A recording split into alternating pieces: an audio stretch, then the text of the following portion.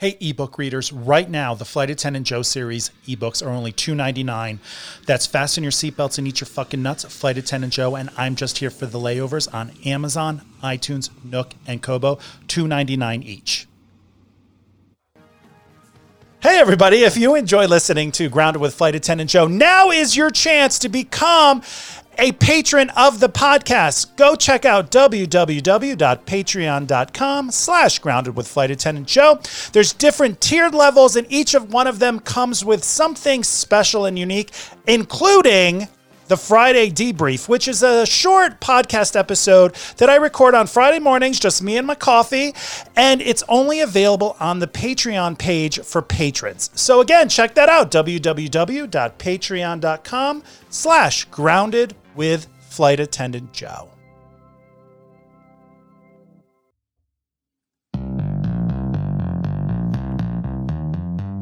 Hello, everybody. I hope you're doing well, and welcome to episode number 49 of the Grounded with Flight Attendant Joe podcast. On the show today, Riel Hamilton Romeo called in to discuss ethics and integrity in the workplace. What do you do when your boss or your supervisor asks you to do something that you know is wrong? Do you do it, or do you stand up for yourself? We talked about that. But before that, we talked about politics, and it was a great conversation. We talked about Trump and Biden and Harris and Bernie. We talked about them all. We also talked about the importance of speaking out when you see injustice. She shared stories about moving to America when she was 7 and what it was like being an immigrant. And I'll tell you, it's a lot different being a person of color immigrant than a white immigrant. We also talked about code switching, which I had never heard that term before. Ladies and gentlemen, please welcome Riel to the show.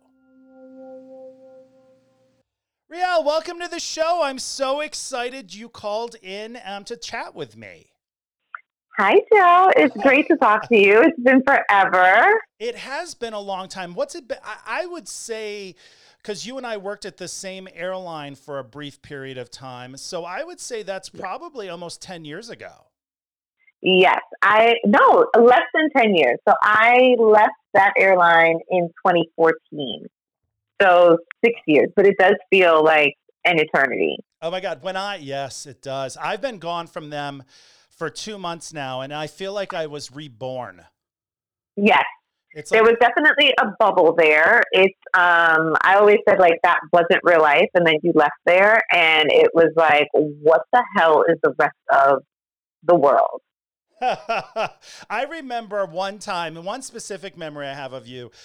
This was back when I was a flight attendant supervisor, which is an entirely different experience from even being a flight attendant. And I remember we were at a meeting with our VP, and everyone was just saying the most craziest shit. And I just remember you and I would always make eye contact from across the room at each other. Mm-hmm. Like, are we the only ones here? Are we the only ones paying attention? Mm-hmm. Like, y'all don't hear this crazy? And I think like I'm in that same mentality like I was back in that time, like I am right now in the United States of America. I'm walking around and I'm thinking, am I the only one? No, I can't be the only one noticing all this batshit craziness that's happening. Yes, I definitely feel that same sense of what the fuck is. And a lot of people I know and talk to have that same like, oh, are we in a simulation right now? Like, what's happening? Like, what's going on? It's incredible to just sit down and sit back and watch it all play out. Because you know what it seems like? You know, like when you're watching a movie and like the protagonist is there and it's like everything slows down. It looks like they're looking at their life in slow motion. I feel like that's me right now happening in real time. And it's everything. It's the dual pandemic of the coronavirus, the racism, and all of it. It's listening to people talk about how crazy our president is or how much they love our president and what that means for society, and just hearing the different perspectives and understanding how everyone got there, but also still being like, y'all can't be serious. Like this can't be real. I feel the same way because I'm in this spot right now where I'm seeing the things with my own eyes, right? You know, you see things with your eyes, you hear things, you watch certain people speak, and I always sit back and I'm just still shocked, even though I've read a lot of books and I understand the mentality of conservatives and where they're coming from and how long they've felt like this. But I watch it and I think, what am I missing something? Because I start thinking I'm the crazy one. Do you ever do that? Do you ever like watch someone's like there'll be something on the news and then you'll hear it, you'll know, oh, that's fucking nuts. And then there's someone else who's like, no, that's true. And I'm thinking, oh my God, I'm the crazy one. Maybe I'm the crazy one. All the time. And I try to have conversations with people to understand. And sometimes I'm like, I don't know if that helped or hurt. So for example, when President Trump was elected back in 2016, I was teaching, I want to say my class was a class of freshmen at the time. And everyone in the class, it was about 18 people, everyone in the class were kind of just like, they were all floored at what was happening, that he actually got elected, except for one student. And she was an ardent Trump supporter. She was one of my brightest, most attentive students, super intelligent. She sat in the front. She participated a lot. And she was such a wonderful young woman. And every time the entire class would gang up and be like, Trump, Trump, Trump, Trump, bad, bad, bad, bad, bad, she would be like, no, guys, like, listen, everyone would roll their eyes, suck their teeth, walk out of the classroom. And as a teacher and knowing my political views, like I was just standing up being like, on the one hand, I applaud this young lady, but on the other hand, I'm like, how?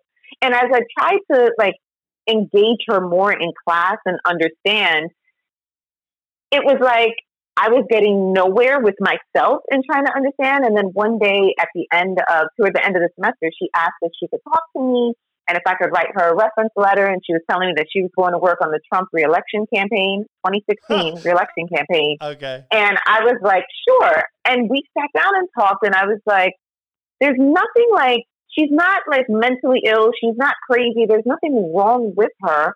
She was just seeing this beacon of hope in him that the rest of us don't see or understand. And the only way that I was able to understand that is from her perspective, her life experiences, and that of her family, why she understood that. And so that's the mindset that I try to go into when I listen to a lot of these people, especially these pundits and like talking heads on like news programs and just like columns in the newspaper, and see like not everyone is from the same mindset that I'm coming from. But then it's like, but do they even understand the other perspective? So I feel like most of us are rational and we can put ourselves in someone else's shoes.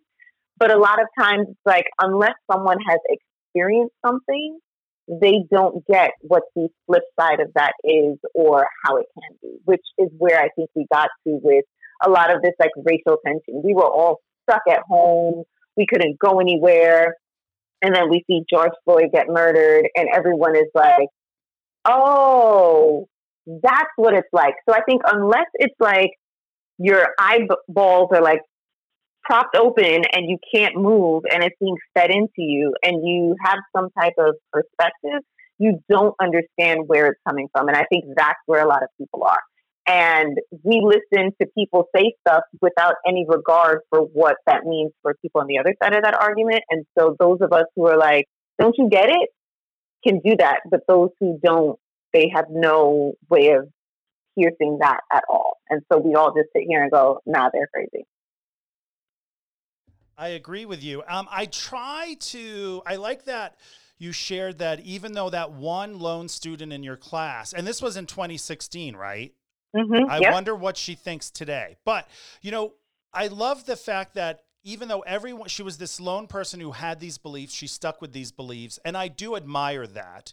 But I admire most that you really try to understand where these people are coming from, because there's such a divide now in the country that you're either with me or you're against me, and there's no more compromise. And right. I'm so glad you're on the show today, because I woke up this morning and, you know, I have all my notes. I do all my homework for my guests. I'm very excited that you're coming on the show because we're going to talk about ethics and morality and doing the right thing. And I sit down on the sofa and I open up my Instagram page. And yesterday I try to keep the Flight Attendant Joe brand kind of in the middle. Like, I try not to Mm-hmm. get too political because it's a comedy flight attendant page. But I also am one of those people that believe once you know there's an injustice or there's lies, it's important for you to call them out. Because if you don't, then you're just going along with it and you're just as bad as everyone else who believes those lies. Right. So, so keeping that in mind, yesterday, Donald Trump, who I am not a fan of. And it's so funny when people on social media are like, oh, I didn't know you didn't like him. I'm like, obviously you don't listen to my podcast. You don't read my books. You obviously know nothing about me. And you probably saw this one funny meme that I wrote one day. So I sit on the sofa, I get my coffee, I'm all in a great mood, and I open up Instagram, and yesterday I had shared this article on my Instagram story where Donald Trump was verbally attacking, or saying shit about Michelle Obama. And ladies and gentlemen, I don't care if you hated Barack Obama for anything. Don't go after Michelle Obama. There's no excuse. I will not tolerate it. Mm-hmm. I won't. So but I loved Obama. I love them all. So I shared this thing and I was like, he said something about, oh, she got the deaths wrong. It's more than that. He was like almost boasting that more people died. And I thought he's so oblivious to his words that he's basically admitting that this pandemic is not under control and he's failed. Right. So then the next photo was a little bit of the article where she basically said Donald Trump is not qualified to do this job and we need to save the country, which is something I believe in 10 billion%. So I put a little countdown clock up on this article to November 3rd, because I'm telling you, I wish it was November. My birthday's November 10th and I'm going to be 48, but I cannot wait. Usually I'm like, oh God, I don't want the year to go by. Right. My ass cannot wait till November 3rd. And that's my husband's birthday. So we have a plan A and a plan B for his birthday celebration. One is possibly getting hammered and celebrating. The other is getting hammered and possibly crying. I don't know yet. Aww. I know, right? So I put this on there. And so I wake up this morning. I'm not even thinking about it anymore. And I get this response from this woman. And she's like, you've just lost, because of your anti-Trump posts, you've just lost a viewer, and I'm telling other people to stop following you, or something like that. Mm-hmm. And it upset me for probably about 5 minutes, because I was just because my first instinct is to verbally lash out and attack her and find her house and, whatever. And you're like, oh my God, he's crazier than I thought. But I know that that's not what to do. I know that, first of all, I'm not even going to interact with this person, because why would I escalate the situation? And I'm just going to put her on blast on the story and explain to people why I don't respond to strangers. And then I'm going to move on with my life. But how do we get to that? Because there's a lot of people out there right now that don't know how to just ignore the craziness that's going on. Maybe ignore is not the correct word, but read it, understand it, and then not respond to it. Do you know what I'm saying? Yes. And I think a lot of people do have that issue. There are a couple of people who I follow, and it's so funny. Every once in a while, they'll put up things like, if you don't agree with my post, go past it, kind of thing. I think we're at this point, and especially with social media, where everyone feels like they are entitled. And it's this level of entitlement to have a voice, a say, and let your voice be heard, to quote unquote go viral, be this instant celebrity for 15 seconds or whatever. But what people don't understand is, with that responsibility of having the ability to have your voice, there's also another side of it where you have to do that in a way that is effective and responsible. And most people are coming from this place of just gut reaction, emotional response, instead of taking a beat and thinking for a second, a split second, if I were the one who said this, how would I want someone to respond to me? And so everyone is just so such an ardent keyboard warrior that it's I'm going to sit here and say, oh, this vitriol, because I'm hiding behind my keyboard. Nobody can see me and they can't find me, and that's it. Whereas if you actually had to be in a room with this person, sit face to face around a table and have a conversation and discourse, would you carry on in the same way? If your child or someone you admire saw you behaving this way, would you think that your behavior was acceptable? And I don't think people think that far ahead. I think we're at this point where people don't understand that you can disagree with what someone says and still be civil, still be professional, still be cordial. Everyone is just so willing to like let their nasty hang out and act like, as we say in the Caribbean, like they don't have any home training and just kind of like go wild. Whereas it's like, I don't know how we got here. And as I'm saying those words and having them come out of my mouth, I kind of do know how we got here. But it's like, I don't understand why it was so easy for that switch to flip. You know, I love that you said that, because I always say that to myself. I always say, how did we get here? And then I read this book called Why We're Polarized by Ezra Klein. Mm-hmm. And he really explained that we've been here. We have been living in this situation, except now social media and cell phones broadcasted to everyone. So, you know, we've always been the nation where it's like, this is a white neighborhood. Oh, there's black people moving in. Oh, we're going to have to do something about that. That's just the United States. And we won't be able to move forward and fix our problems until that is actually an accepted idea and people say, yes, that is true and we need to fix it. All this denying of that's not true. We're never going to be able to be, I hate saying this because I feel like Donald Trump stole this, but we're never going to be as great as we could be because it's just embedded in people's DNA regarding, oh, you're different than me, so I have to have my guard up. Right. No, yeah. And it's funny that you say that because you're absolutely right. We have always been here. It's just something that was talked about or done in the shadows, behind closed doors, just with your closest friends over Thanksgiving dinner. And when you go out in the public or you're on TV, it's this, oh, we could never, clutching your imaginary pearls, acting so astonished. Whereas now people just feel empowered and emboldened to be their true individual selves. And I think personally, I'm not a Donald Trump fan. I try not to bash him because I'm like, that doesn't really do any good. Anyone with eyes can see who and what he is. But I'm like, for all that we don't like about him, I think the one thing that he was able to do that others have not is just say, this is who I am. And I'm a regular, everyday guy. I have some money. I'm okay in business. And it's okay to be yourself. And I think that's what a lot of people see and are able to latch onto. And so it's like, if this guy can be who he is every day, all day, and not care what anyone thinks, then I can too. I think the thing that's missing from that is the responsibility, the civility, and the ability to act like a normal human being. And I think if people were to just go a step further, yes, be who you are, but also understand who you are in the context of everyone else. Like, you're not on an island by yourself. Like, this is a nation. And none of you who are here ranting and raving and acting crazy, I don't care how many generations you and your family and your ancestors have been here, you're not from here.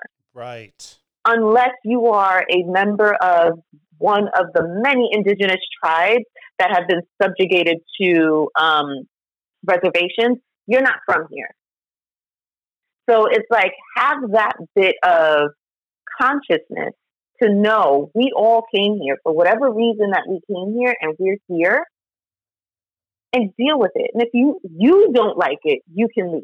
But don't tell the person that you have an issue with to leave. I don't know how many times people have told me to go back to your country. Oh, no, I'm so sorry to hear that. You know, that I do get enraged. That's why I have a new punching bag, which is helping me greatly. But I do get enraged when I hear someone say, if you don't like it, leave. That does trigger me, because I think, you know what? That is the dumbest thing, because how many times have you had an argument? It's almost like these people, whatever side of the political party is at the top for the moment. They love to say that. Leave if you're not happy. Well, you know what? I pay taxes and I was born here and I live here and you live here and you pay taxes. I don't know. Where were you born exactly? I was born in Antigua, but I have been a naturalized citizen of these United States of America since I was 7 years old. Yeah. So we're equals, right? And so I get mad when I hear that because I think, you know what? Like I said, I pay taxes. I'm from here. We pay taxes. We live here. I have the right to be angry at my government. So don't fucking tell me I have to leave. Like when I get mad at my husband because he did something with the dishes, I don't leave. Exactly. I bitch about it. I try to fix it. I tell him that's not the way it should be done. And he does the same for me. So this mentality, when someone says that to me, I'm like, oh God, you didn't get past the 8th grade, did you? Right. That's the other thing too that is interesting. It's usually, and not to have this dichotomy of like people who are from here and people who aren't, but like I came to this country and I had to study and go to school just like you did. I know that politicians and people in government, they call them people in power. I don't necessarily see them as being in power. You are empowered because of my vote or someone else's vote who put you there. You work for me. And I think that's the one thing in the United States that we have gotten wrong that people in other governments get right. Do you know how many times I've seen on the news that they're like civil unrest in this country, that country, people are trying to overthrow the president. This prime minister is being ousted and put into exile from the people of this nation. Do you know why they do that? Because they work for the people of that nation. I think in the United States, the one thing that I've noticed that our politicians do is that they think that they rule. You don't rule. Yes. You are my voice. And if you're not representing my voice, you need to go. You need to go. Well, they're not. That's one of. Go ahead. I'm sorry. No, I was just going to say, like, that's one of the reasons why I think, like, our government, like, I watched Hamilton the other day and I was just like, yo, it's so crazy to see, like, where we were when this country was founded is not where we are today. So why hasn't the Constitution, our laws, and other aspects that we use to govern this nation been updated to match that? Exactly. Like the Electoral College, rooted in slavery, outdated. We need a system where I don't care if you have 2 or 3 people who are running for president or whatever office it is, but we'll take president. Whoever gets the highest votes, that should be president. Whoever gets the second highest votes, that should be the vice president. And it should be that. And that could be a Democrat and a Republican, an independent and a progressive. I don't care. But that way we have people who truly represent the interests of the people in the nation that they are governing for whatever specified amount of time that they're doing it. And I think if we went to some kind of system like that, there would be less of this bipartisan infighting, my team versus your team, your piece of crap, we're the best. People would just be people, and then you would start to see more laws, more environmental concerns. And when I say environment, I don't mean like trees and grass. I just mean as a whole societal concerns being looked at in a different way. Because right now, everybody is just out for self and for what they can get from the system and who they can gain in order to be able to have their position be heard. And that's bullshit. Such bullshit. It's utter bullshit. I agree with you 100% on. I don't even have to say a word. I can just say I agree on everything you just said. I don't think politicians work for us anymore. I think politicians, and I'm not trying to be a conspiracy theorist, but I think politicians work for the people that have the most money and the people that are whispering in their ear. You know, I don't get to go have lunch with my senator, but you know who gets to have lunch with my senator? Probably the richest person in my state. They can probably email my senator and say, hey, let's go have lunch in Denver. And then whose ear does our politicians have? Like, who has our politicians' ear? It's the people with the money. So our politicians on both sides, Democrats and Republicans, their goal is to just continue being in politics. I miss the day. Exactly. I wasn't even alive then, but I say this. I'm like, it should go back to the days where, hi, Farmer John, you ran for Congress. All right, you go and you do your 4 years or 6 years or whatever the fuck you got to do.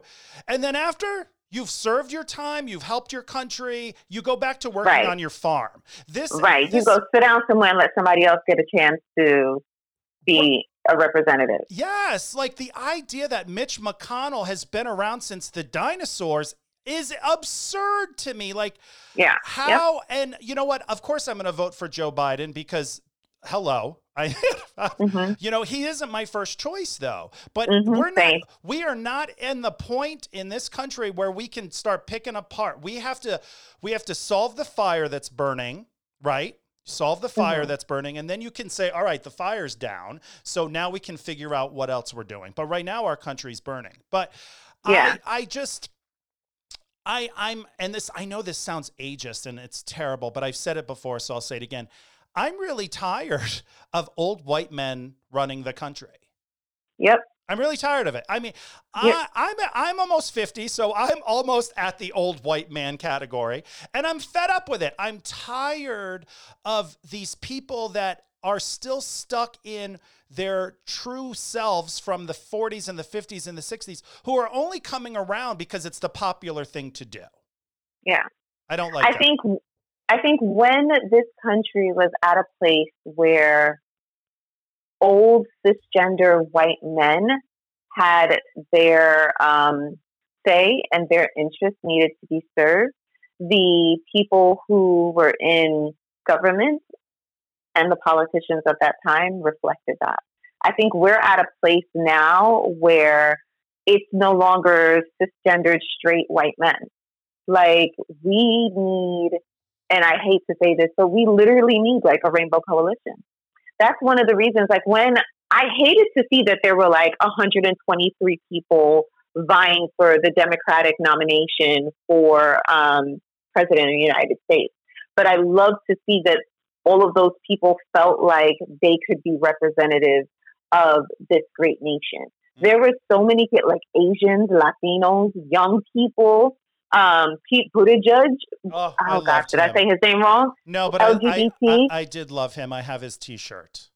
And I was just like, this is great. Like, Black women, like Elizabeth Warren, I loved her because she was like, I got a plan for that. Like, she was the only candidate that I was like, you could throw out any issue and she'd be like, boom, this is how you solve it. Personally, I love Bernie Sanders because he looks so freaking crazy and unhinged. I feel like behind closed doors, he would drop an F-bomb and tell you to go take a hike somewhere. And I was like, that's the energy that we need. That's the energy. I didn't know who I was going to vote for because for me, I find having a Republican Party and a Democratic Party polarizing. I feel like I do have some conservative views. I tend to vote Democratic only because I feel like those views are more palatable for more people. But I don't feel like as a Black woman, as an immigrant in America, that the Democratic Party reflects me or my interests 100%. Maybe there needs to be a third party, a progressive party or something else. I know that there's independence. Did you say breakfast party? Progressive party. Oh, I thought you said breakfast party. I said, oh, Jesus, that's hilarious. I like it. Tea party, breakfast party. Exactly. But I feel like there needs to be a change in who wants to represent us. And I don't think that a lot of people feel that they can do it because they're not seeing themselves reflected. I think as we move and progress as a society and as a nation, and people start to see different types of people in government, more people who are youthful with different viewpoints will be able to rise to the task and say, I will do this. There's a young man in New York. His name is Jamal Bowman, and he is the husband, Black guy. I think he used to be a teacher or a school principal. Don't quote me on that, but I know he was an educator. And I know about him because a few years ago when I was still on Facebook, a former classmate of mine from fourth grade mentioned that she was married and her husband was Jamal Bowman. Fast forward all these years and he's recently been elected. We need more people like that who are willing to step up and say, nah, I don't like how this is going.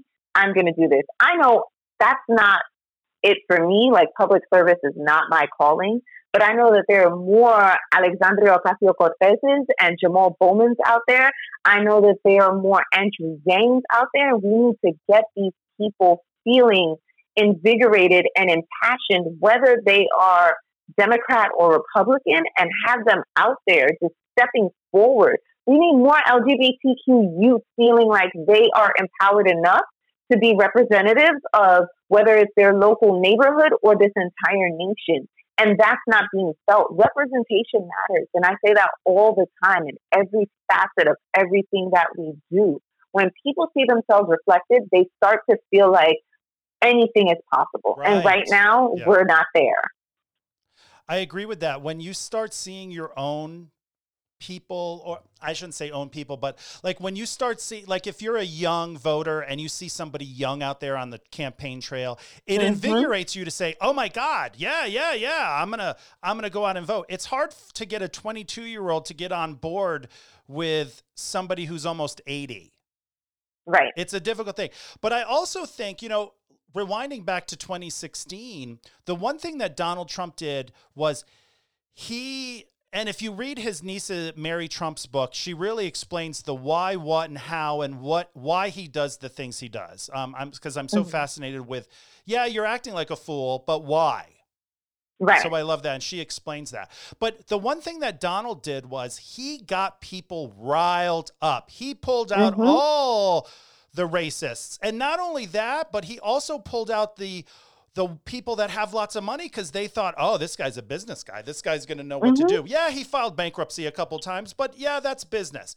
So he was able to get people worked up and angry and we need to change, grr, all that shit. Hillary was kind of like, hi, we're just going to continue on the train that Obama had. And she wasn't, she didn't get angry. She was being very educated and very put together. She didn't, want to ruffle any feathers. And this is another problem.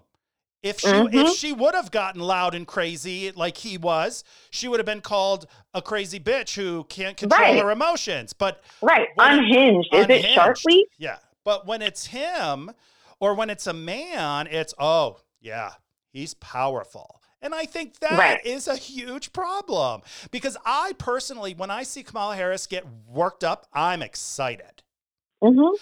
I've been a fan of hers for a long time. And, I just had a conversation with somebody the other day, a gay guy who's like, she's not far left enough. And I was like, I'm going to need you to settle down. We'll talk about this after November. But right now, we just need to clean up a little bit and then start 2021 with a little bit of a clean slate. But I understand. It's true. We've got to get people out there that are, I hate to say this, and I know you liked Bernie Sanders, and I'm voting for Biden and whatnot and stuff, but how much God, this sounds terrible. They don't have much longer to go. No, they don't. So how much fight are they putting up? Because, they're fighting for their kids and they're fighting for their grandkids, but they don't really have a stake in the game much longer. And I know that sounds terrible, but it's the truth.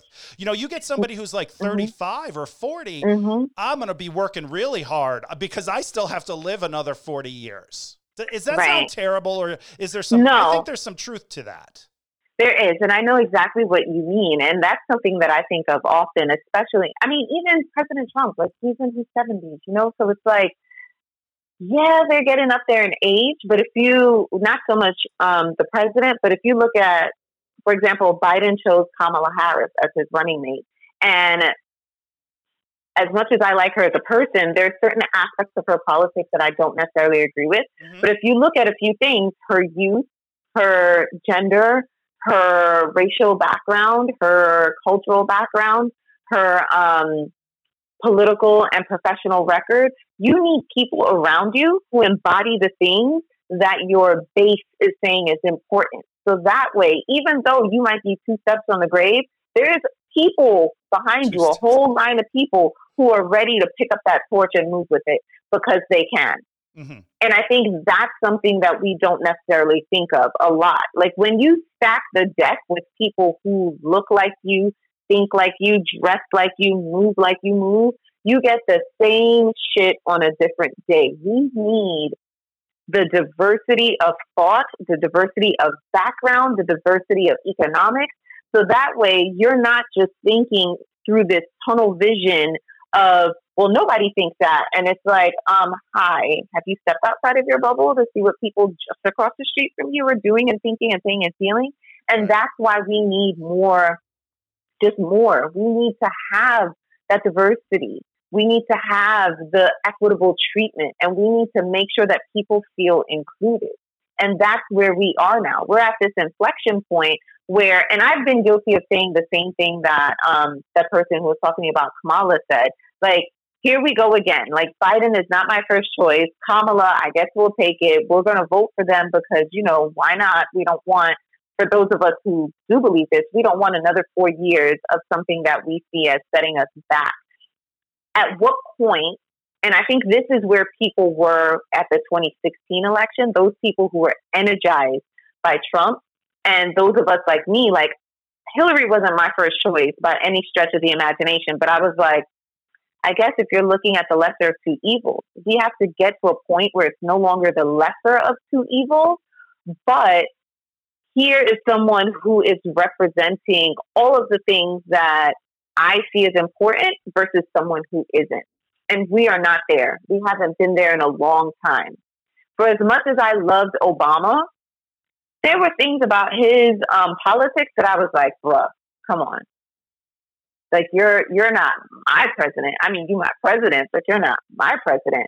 So it's like we have to get to a point where we have candidates who are in touch with reality. Not just youthful candidates, but candidates who are in touch.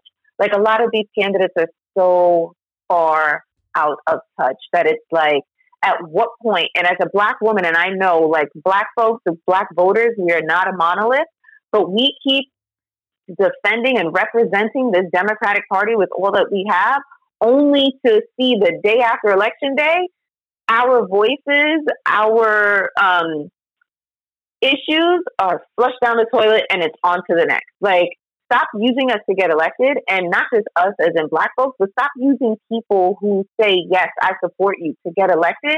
And then when you get elected, turn your back and do whatever the hell you want to do, or the same bullshit that's been done for decades and decades and decades. It needs to change. And I agree, we do need to get to that point and get someone in there who can start fresh and start to turn things around and level us back out. But once you're in there, what are you going to do with it? What are you going to do with it? And I think we need to have a system where we can say, this ain't working, and not wait the whole 4 years. Like, this is not working. You didn't live up to your promises, because that's not representation.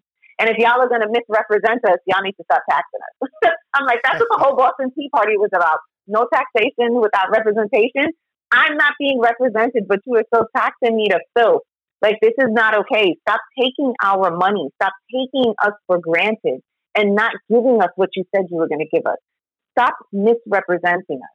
And that's where I think a lot of people are getting angry and roiled up. We're just tired. I am physically and emotionally tired. Watching the news, I'm like, now I need to go do 2 hours of meditation after this, because it's like, what is happening? And I don't have 2 hours to dedicate, but it's like, that's what you need, but you still have to stay in touch. It's just this constant barrage of information, misinformation, disinformation. And it's like, where does it all end? When is it like going to be enough?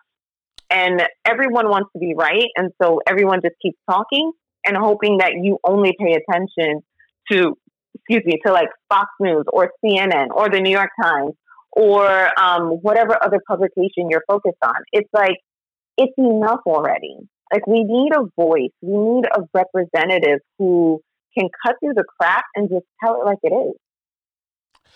You know, but tell the truth. I tell the truth. I think that's so important. And I think that I was just saying this the other day about, you know, politicians are very smart. It takes a special quality of a United States politician to get as far as they get and to stay in these positions as long. And it's all manipulation. And they do manipulate us as citizens because they actually have us. Think about this. They're the ones in these roles, empowered roles, that we vote them in. They forget about us. But then we, as the citizens, fight each other. Mm-hmm. Well, they just sit up there and they collect their money and they get their donations from whatever they get. And they're just sitting there like, their whole thing, the day after the election, They don't give a fuck. Both sides, all Nope. of them, they don't care about you or me or anyone. Nope. Their whole goal is, all right, I've got to get reelected. So we have to start Yep. working on that. It has Yep. nothing to do with trying to make a difference or trying to make life better for the civilians in this country who pay taxes. It's all right, I got to get elected because I'm going to be a career politician. And that, I think, is a huge problem. And I always say this, and I get a lot of eye rolls, but I just said this the other day, that I don't think the United States will ever move forward in the way we need to until we rewrite the Constitution. And because I agree. if you look at France, they've been around longer than us. They're on like their 4th or 5th constitution, because as the years have progressed, they're like, oh yeah, what we wrote in 1776 does not fucking equate to 2020.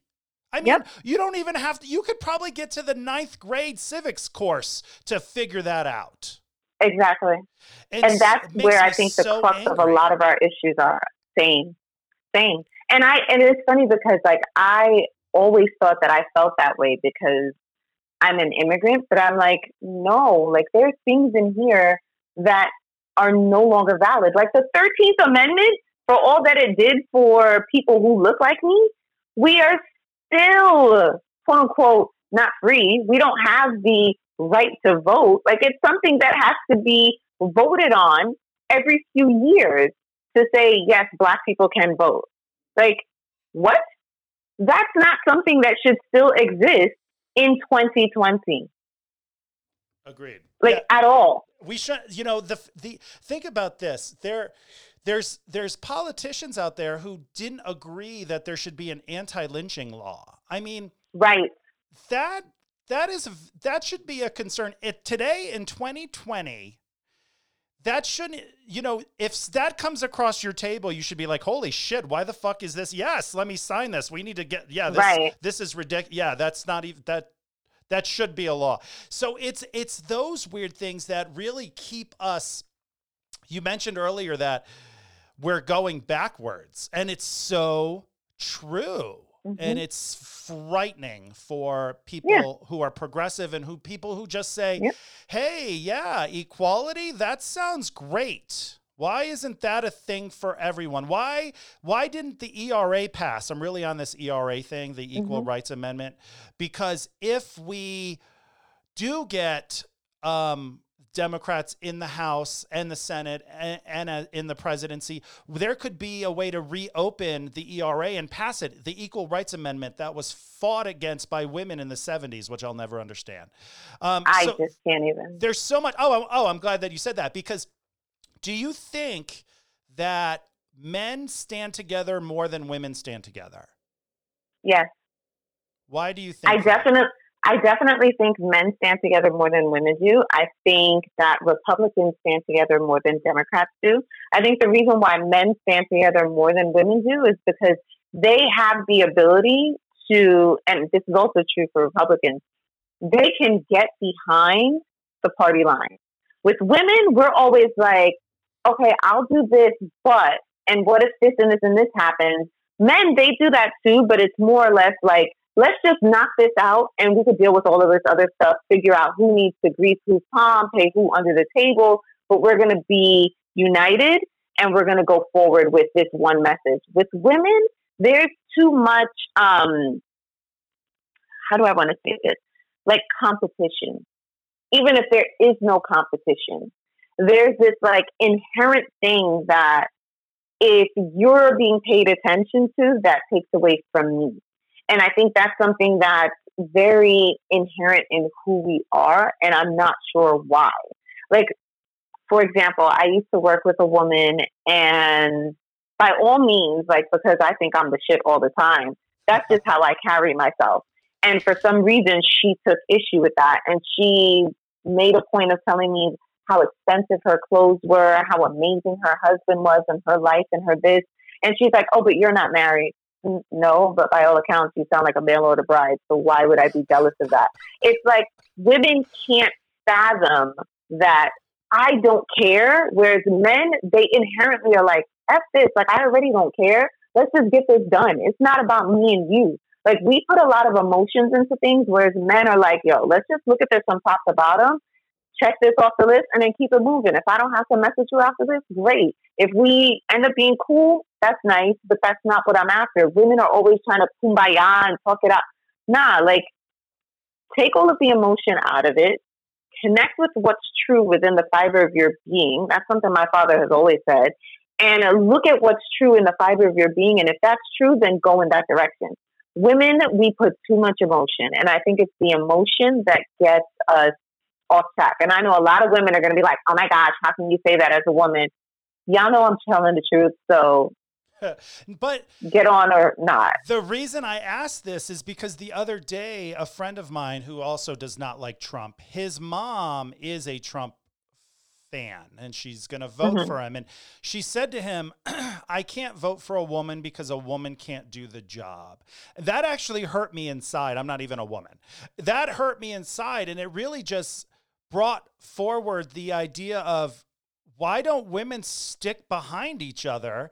You know, and I told him, I said, well, all you got to do is have her pull up New Zealand and Germany and she'll figure it out. I mean, women. I was going to say, do you know how many countries are led by women and they're thriving? Yeah, but also a lot, and I probably going to get shit for this, but a lot of people on that side of the political spectrum don't really worry about what's happening in the other world, around the world. They don't they don't care. Like if you say, you know, everyone's laughing at us, they're like, we don't care because we're the greatest. And I'm like, I'm going to need you to settle down for a moment. Right. People don't laugh at the one who's great. Right. Yeah. People don't mock us.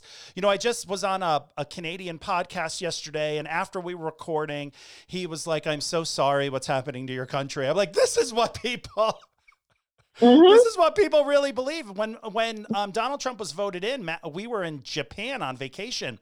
We had people, and this is not an exaggeration, we had people coming up to us the day after the election saying how sorry they were for us. I mean, we're the laughing stock of the world, but when you're in that cult mentality, you don't care what other people think. If you truly believe living in the middle of the United States and never seeing the ocean and never leaving the country and thinking that this is the greatest place, I think you're lying to yourself, because how can you compare it when you've never left the country? Right.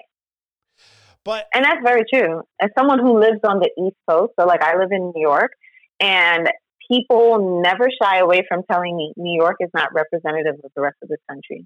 New York City is not even representative of the rest of the state. And I'm like, you are absolutely right. And I tend to not forget that, but it's not front of mind always. So it's like I automatically think, and yes, I tend to be a regionalist sometimes.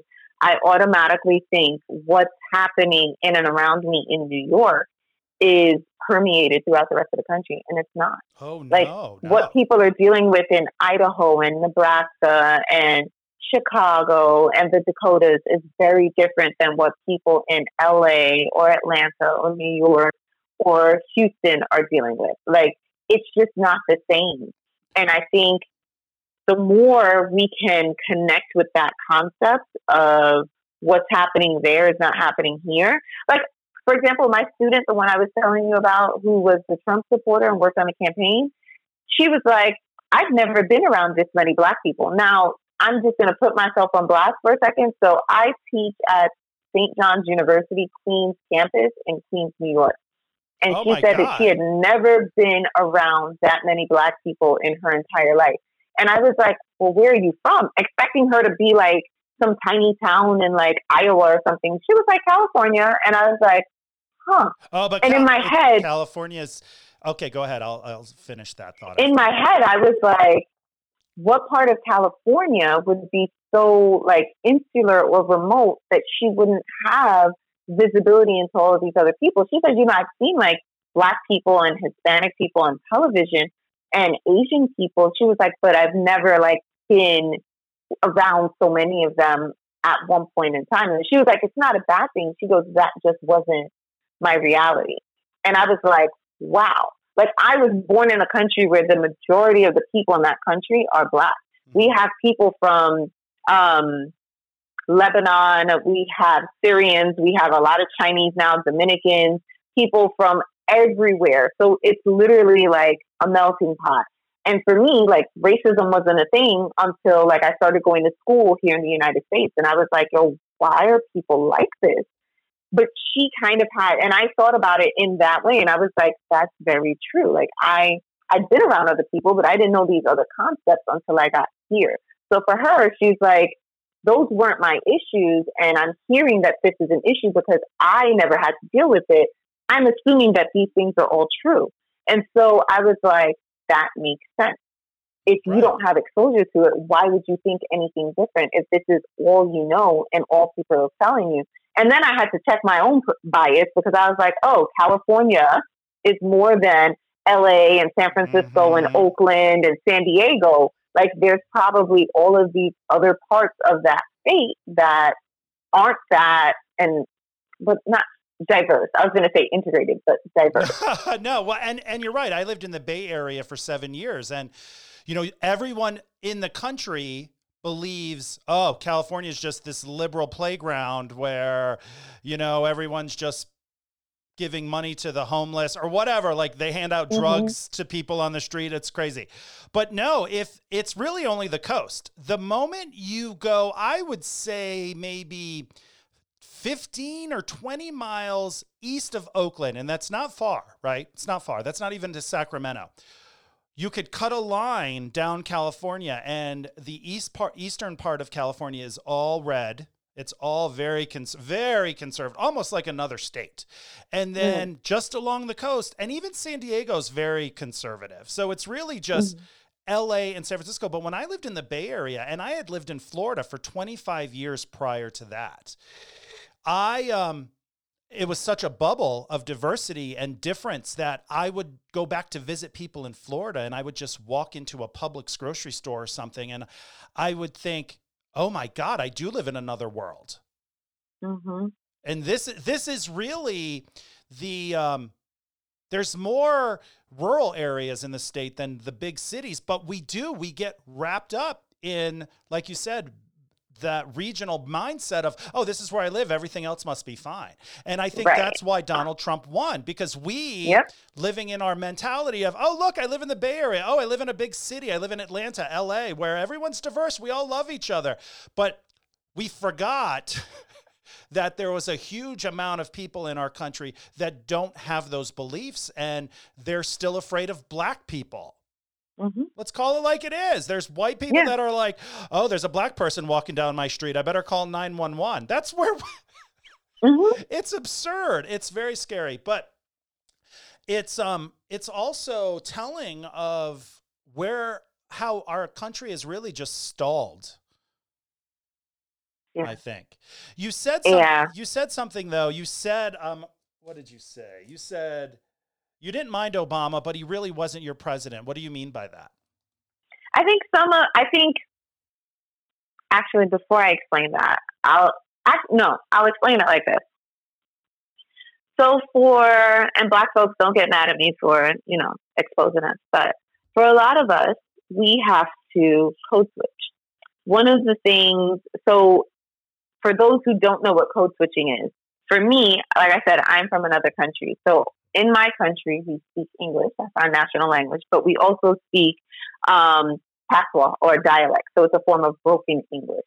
When I'm around my family, that's how we speak. When I'm around other people, I speak like how I'm speaking with Joe today. When I am around my friends, I'm a bit more relaxed in how I speak or how I present myself. When I'm in front of my classroom or my colleagues, I put on what I have been told is my POL voice. And for those of you who work at that airline where Joe and I work, you'll know what that POL stands for. But it's really my professional voice. And people say, oh, I didn't even know you were Black. You don't sound Black. We have to do this code switching.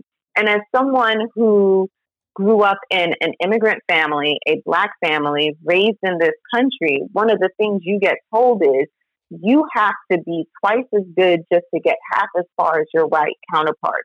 You have to be perfect. There is no margin of error for you. You cannot afford to make a mistake. Culturally, it's something that has been embedded in us. If I make a mistake as a Black woman, all Black women are seen as having that deficiency. Whereas my dear friend Joe, if he makes a mistake, It's not a mark against white men. It's not a mark against white gay men. It's just Joe. So for us, we have to be so freaking perfect. You can't fart in public. You can't burp. You have to know which fork goes where. Otherwise, all of these people are the same. They have no manners. They don't even know how to eat properly at a table, comport themselves. Obama wore a tan suit, and it was like the worst thing imaginable. Yes. Michelle showed her shoulders, and it was like, how dare she? Has she no decency? Whereas we have a first lady who has been completely frontal nude and spread eagle on a number of publications. I cannot tell you what between other first lady size look like, for example, but like that's how he had to be. So he couldn't be the quote unquote black president. He had to be America's president. So there were certain things that I think Obama could have done for black Americans that I did not see happen or reflected during his 8 years of presidency. He did a good job, but I think had he paid more attention to some of those things, he could have done a great job in the eyes of black people. I think in the eyes of everyone else, it would have been like, oh, he's only thinking about them. He's not our president. He's their president. So when I say like there were a number of things with his politics that I disagreed with, for as hope-inducing and open-minded as he came across, I think there were certain things that he just really pushed the old establishment talking points and tropes, which, you know, for all intents and purposes, that's why he was in power, was to get those same tropes pushed through, which is not necessarily a bad thing, but when you look at it down on the individual or societal or collective level for whatever swath of people you're talking about, it wasn't necessarily a lot of positivity for black people. Like, I still think that he was a great president. I voted for Obama because I was like, again, I voted on the Democratic Party line. I was like excited to see a black president. I was super excited to see someone who, in his campaign speeches, he wasn't touting the same party lines, but he made it seem like there was a renewed sense of thinking and mindset that was going to wash over this country. And for all of that, I think he did really well. He did really well at bringing us together. Although clearly there were lots of people who felt disenfranchised by his presidency, I think he made a great show of it. And that's why I say, like, I don't necessarily think that he was a president for us, black folks. But black folks who know, we know, like, he couldn't have been even if he wanted to. And he didn't have that room for error. Do you think that being Barack Obama, who is equally as much black as white, because his mom's white, his black's dad, do you think in his mind he's thinking, all right, I can't be too black because the whites won't like it, and then I can't be too white because the blacks won't like it, so I have to try to balance this, and that sounds exhausting to me. It is. It is. So in my family, we're ridiculously mixed, but a lot of my friends who are mixed race, whatever their racial makeup is, they will tell you if they feel like they're not exactly one, they're not exactly the other. And especially when you're half black and half white, depending on who you grow up with, whether it's your quote unquote black family or your white family, and some people are blessed to be able to grow up around both, it's a tough thing to deal with. It's a constant identity struggle, like constant. I think the only thing that comes close that people can start to understand what that's like is if you're an immigrant. So, or if you've been adopted, because you kind of feel like you have one foot in one world and one foot in the other, but you don't necessarily fit into either. And because we like to categorize people as being this or that, it makes it hard for you to be this thing that's neither this nor that. And it's that constant struggle of, I have to be this, I have to be this, I have to be this. So, and again, a lot of us grow up with parents, especially if you're an immigrant, especially if you're black, with parents who are constantly reminding you, when you go out there, people are going to remind you that you are different. For those people who have the ability to quote unquote pass, especially those who are white passing, I think if anyone who sees me or if you follow any of my socials or you know me personally, I'm Black and I present Black, even though I am from mixed background. But for people who are Black or mixed race and they present as like quote unquote white passing, and I've seen Asian people who can present as white passing, Latinos, Black, it is interesting to see how people react to them and how they interact. And unless they self-disclose, you don't know who or what they are. And for them, for them, sometimes that's easier than having to disclose, because then it's like, how will people treat me? How am I going to be perceived? Will my privilege cease to exist because I have disclosed who I am? And that's something that's very real. There's a young woman who I went to school with. So I went to the master's school, which at the time was an all-girls independent college preparatory school.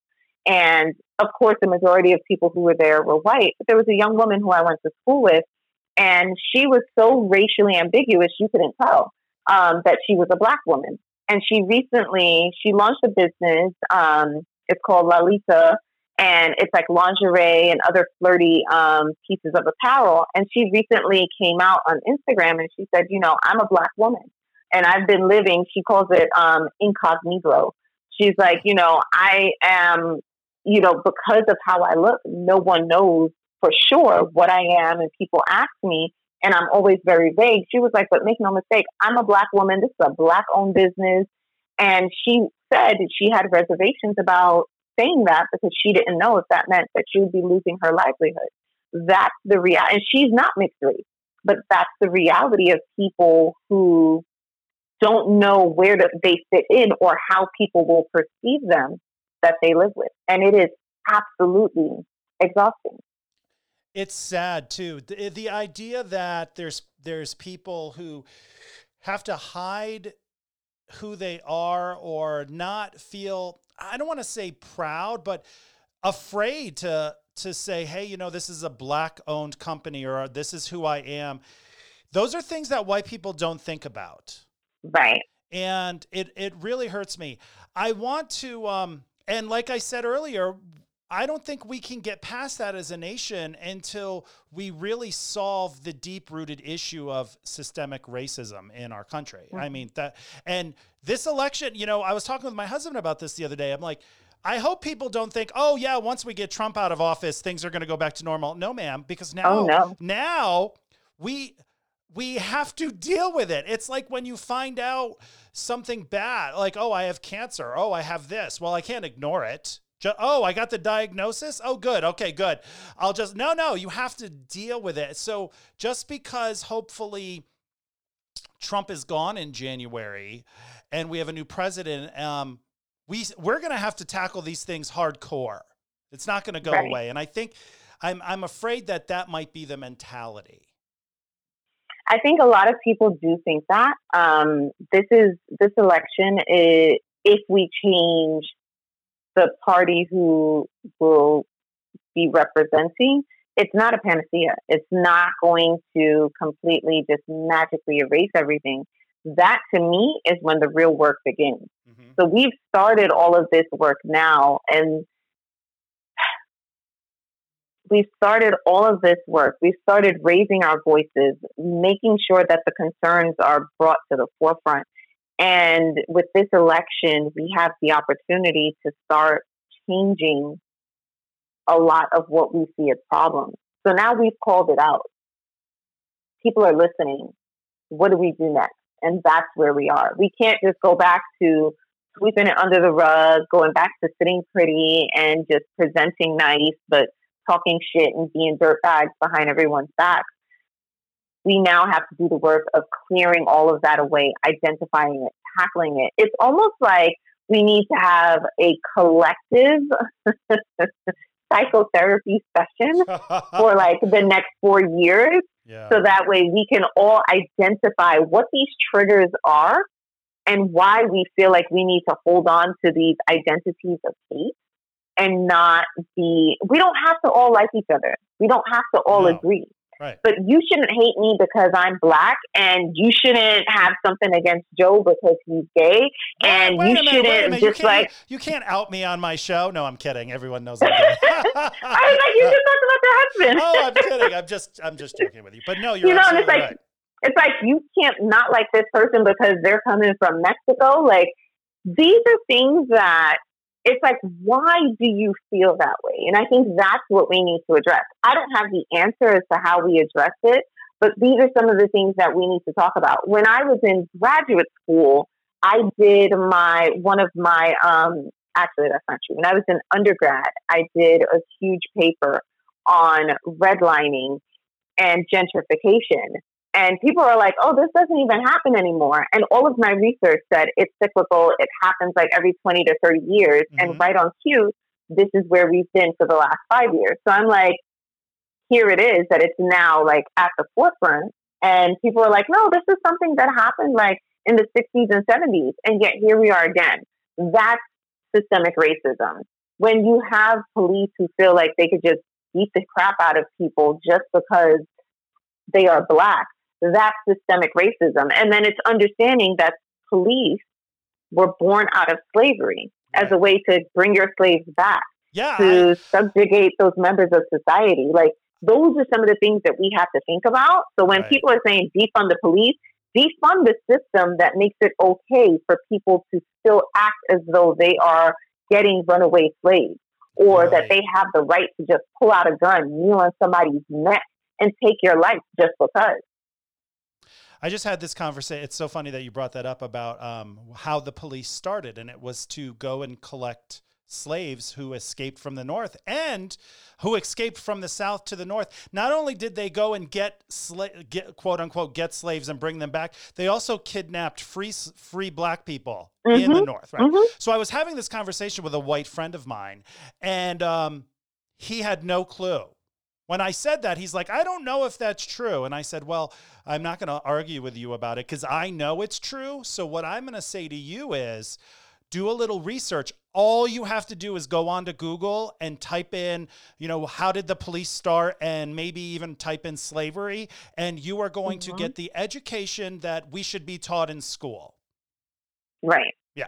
This would be a great transition into ethics, but I do have one other question for you. Okay. I've never heard of the term code switching. Could you explain that to me more? Yeah, so code switching, I don't know where it originated, but it's something that we use, and I say we, meaning mostly Black people, but like I said, immigrants do it also, where you have your private/personal self and then your professional self.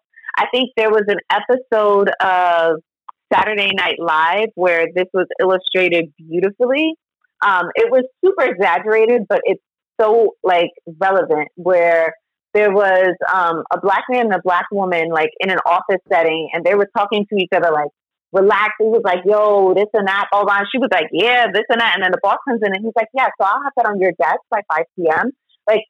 And I'll make sure to go to drinks with you and Skip, and that we're doing such and such. And then he left and he was like, yo, this is so tiring to have to do this constantly. But that's how a lot of us live our lives. You'll see now more so than in maybe 5, 10, 20 years ago. People are a bit more relaxed about it, and they're not so much code switching, but it's this idea of acceptability. You have to be the acceptable version of yourself, because your true self is the one that's being judged by all of these stereotypes and tropes that most white people have seen on television of what Blacks and Latinos are supposed to be.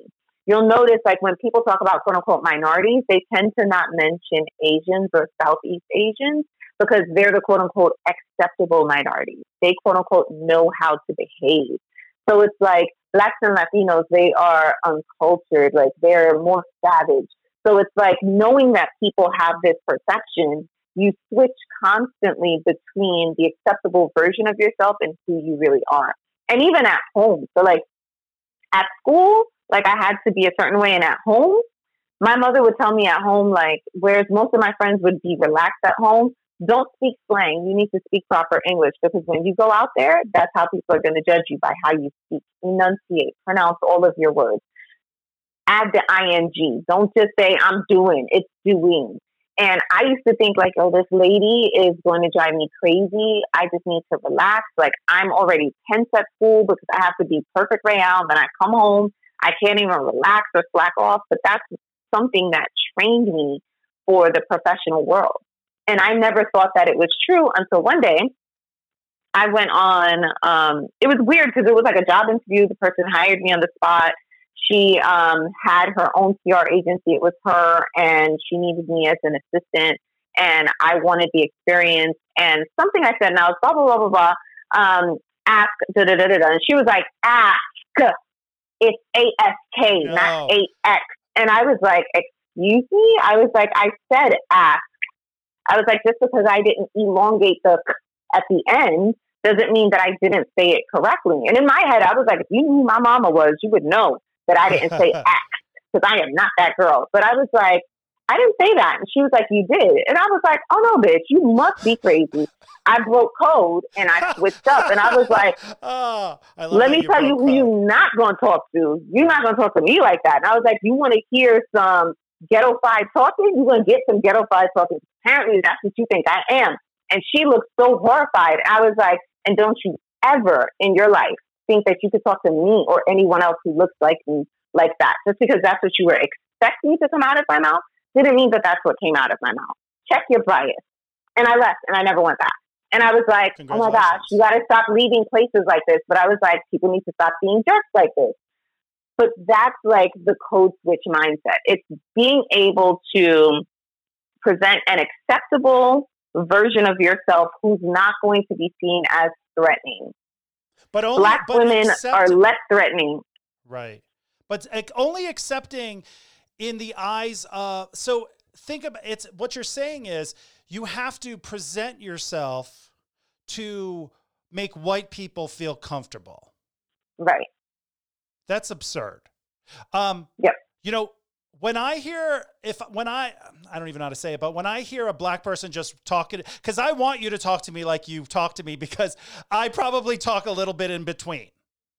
Mm-hmm. So, but I've actually heard people say like, oh, she speaks very eloquently for a black person. Yes.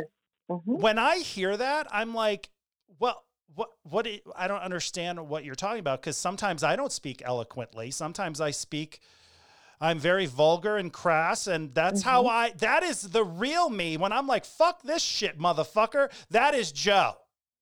That is Joe. And you want to know something? That's your privilege. You will never be looked at as being less intelligent because you speak that way. But for example, one of the political pundits I really like is Angela Rye. She works on CNN a lot, but she also has her own podcast. And I love how raw she comes across. And people are like, oh, she sounds so educated. Like, she sounds so ghetto. But she's one of the most intelligent people I've come across in a very long time. And I think, like, I'm 41, so she's probably 39 or 40. I don't know if she hit 40 yet. But she, like, someone listening to her would be like, oh, she doesn't sound that smart.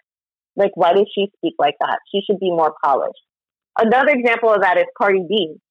Cardi B, when she talks, people are like, yo, what is she saying? Oh my God, she sounds like an idiot. But if you actually listen to what she's saying, like, she's kicking so much knowledge that people don't even realize because they're so stuck on her accent and how she sounds, and that she sounds hood and like she's from the ghetto. Guess what? She's hood as fuck. She's from the ghetto. Yeah. You think she cares? She's still going to be who she is every day. Cardi B doesn't code switch. Okay, that's a good example to use. She is her true self, and she doesn't give a fuck. And we need to get more people to be like that. We need more people to just be who they are, and to force white people to learn how to accept people for who they are. I think we're starting to see more of that come to the forefront. And what's interesting is, like, I was hoping that my daughter, she's 14, like her generation, that would be the point where that starts to shift. But I see even she still has to do that. So, for example, she had in her class last year an English teacher, very young, white woman. She seems nice by all accounts, and she had them reading a book about a young Black girl who lived in the inner city but got a scholarship to go to an all-white private school. And in the book, they talked about code switching. And she said to the class, you girls should never do that. You should be who you are every day, all the time, this, that, and the third. And she was like, just because she's from one place and she goes to the other place, she shouldn't have to do that. And my daughter and a few other girls in the class, and my daughter is maybe like one of 3 Black girls in her grade. And I think in that particular class, she was one of 2. So my daughter, the other Black girl, and a few of the white girls in the class, they were like, this is making me uncomfortable. Like, that's not necessarily true. And she's IMing me throughout the whole lecture, like telling me what the teacher is saying. And so she came home, she and I talked about it. And on parent-teacher night, I said, I just wanted to talk to you for a second about this book. I was like, I'm glad that you have the girls reading it. I'm glad that you're teaching them that they should be empowered to be their true selves and not have to pretend or be someone else. I said, but when you show up in this world as your authentic, true Black woman, fierce self, people are afraid. They think that you're being aggressive, obnoxious, you're over-sexualized. And I was like, that's not something that I can afford to do or she can afford to do. And the teacher said to me, well, did you read the book? Because if you did, you would know. I was like, I don't have to read the book. I lived the life. I went to the all-white private school. I know what it was like to go to school and people would be like, oh my gosh, you're from the Bronx? Like, I hear people get stabbed and shot. How many people have you seen die? And then come home and be called Oreo or thinking I'm white or acting white or talking white and trying to black it up to make people at home feel okay and try to white it up to make people at school feel comfortable. And then when I go home to my island where I'm from, people will be like, oh no, you're too American. So it's like, literally, you're constantly, it's like playing 3-card Monty and trying to figure out where your true self is all the time. And it's not that you're not being true to yourself, but it's really, I say we're the true masters because we have mastered the art of knowing how to present in which situation and to whom to be able to get what we need done and make it in this world. But it's really hard. It'll be great if we get to that point. And to your point, it takes a little bit of both. Like, I love that Cardi is who she is, because she's like, F that. Y'all think I'm dumb and uneducated? Fine, underestimate me. And guess what's going to happen? I'm going to go leaps and bounds past you, and you're going to wonder how it happened. But also that people are starting to accept her and say, because she presents this way, doesn't make her any less than. But it's still not enough, because you still hear the whispers, you still read the articles where people talk about how unrefined she is and she should try to be more like X. And you can insert anyone's name there who has tried to do the assimilation thing, where she's like, fuck that. Well, it sounds exhausting. It is. I didn't know the term. I had never heard of the term code switching, but I've experienced it when I worked for the airline and I was a flight attendant supervisor. One of my dearest friends, I called her my adopted mom. Her name was Dee, and yes. Everyone loves Dee. But we used to sit in the office, and when it was just her and I, the conversations we'd have. She was just being herself with me. And that's what I want. I want you to be yourself with me, because when I hear a Black person who might talk differently than me, I think in my brain, oh, that's their accent. I'm not going to pick on someone because they have an accent. Well, maybe Boston people, but whatever. But then when our manager would come in, who was a very conservative old white lady, I just have to say that because I'm not a big fan of her. Dee's whole attitude would switch. She'd be like, yes, I'll go ahead and take care of that. And maybe we'd make eye contact and I roll my eyes and she'd giggle. And this is like a 60-year-old woman. This isn't like a 22-year-old. This is like a full ass grown woman who's lived decades of racism, decades of this. Right. And I guess I never now I feel really bad, because in my mind at the moment, living in my white privilege and not really understanding what it's like to be a Black person of color in our country, I can look back now and I can remember, Oh God, I wish I would have been able to pick up on that, because in my mind, I just thought, oh, that's just the way it is. Like, we're just being goofy right now. And then when Darth Vader comes in, everyone starts acting better. But it was really deeper than that. Yeah. So thank you for educating me on that, because I appreciate that. And that's the thing. It's funny because, like, I always say, like, being Black in America is exhausting. It is exhausting in a way that I think very few non-Black people understand, or being Black in another country. And I don't know, well, I do know why, but it's like, it should not be this tiring. It's like you're constantly clenching your ass cheeks so that the fart doesn't get out, and you're like holding it in. And that's why we see so many people look like they are losing their shit, because it's like, once you finally relax, it's like that waiting to exhale. Once you finally relax and you let it out, it's been built up for so long that the pressure almost consumes you. And that, I think that is what we're seeing right now with people protesting. And not just Black folks, but everyone is tired of it. Everyone is starting to feel it. People are now looking and going, oh, that's what you've been experiencing all the time. And even seeing that, it's still not a true representation of how we actually feel and have to comport ourselves. Because even though I'm explaining it, it still doesn't even do it justice.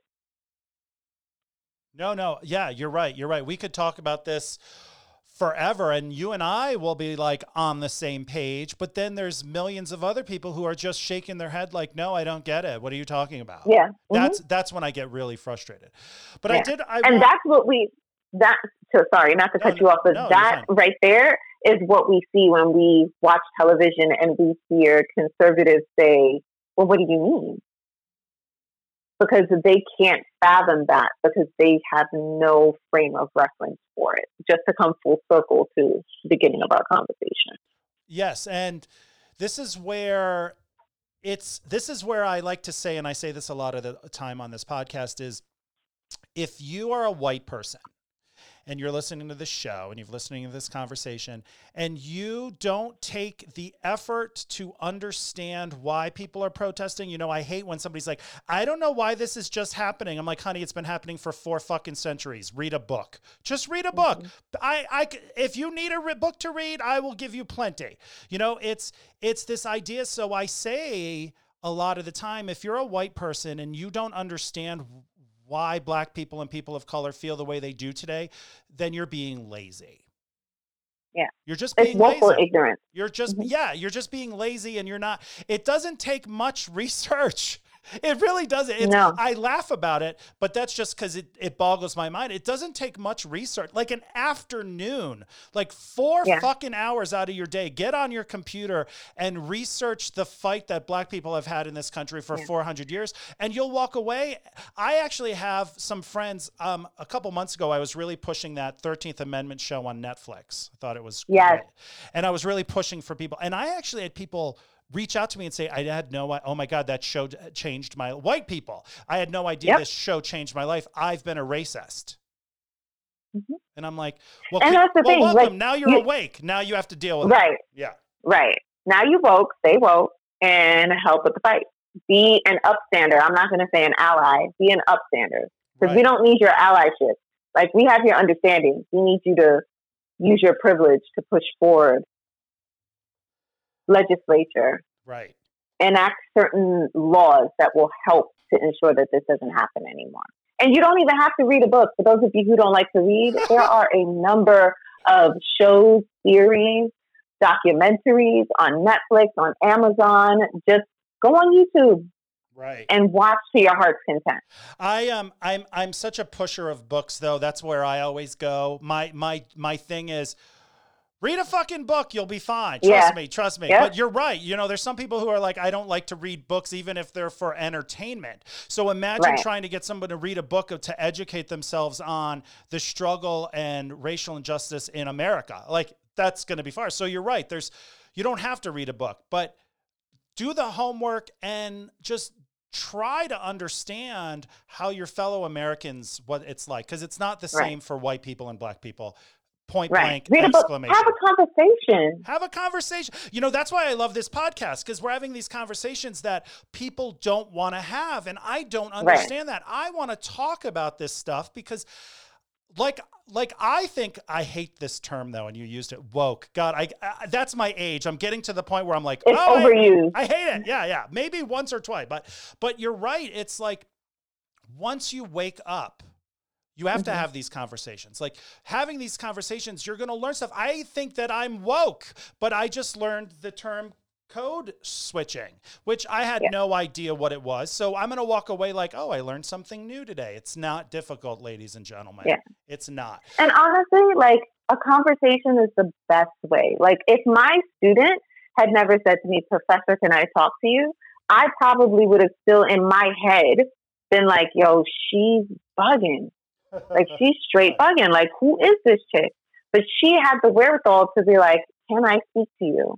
And honestly, I wouldn't necessarily say, like, walk up to a random stranger and be like, hey, Black person, can I talk to you for a second? Because that might not go over so well. Yeah. But if there's someone who you know, or someone who knows someone that you know, ask if you could have a conversation. I'm seeing all of this happening, but do so with the wherewithal that that individual does not have a responsibility to educate you on the 400 years of oppression that has happened in this country. So even if you want to have the conversation, have the presence of mind that this person is not your personal tutor, but go in wanting to have an understanding. Like, when I don't know something, I ask people like, so explain this to me, because I've always thought of X, Y, and Z and this, that, and the third. The other day I watched, what is it called? Disclosure, I want to say it's called, on Netflix. Mm-hmm. And it's in the Black Lives Matter category that Netflix recently erected, but it's about the trans experience in entertainment. And it's told from the perspective of the majority were like Black trans people.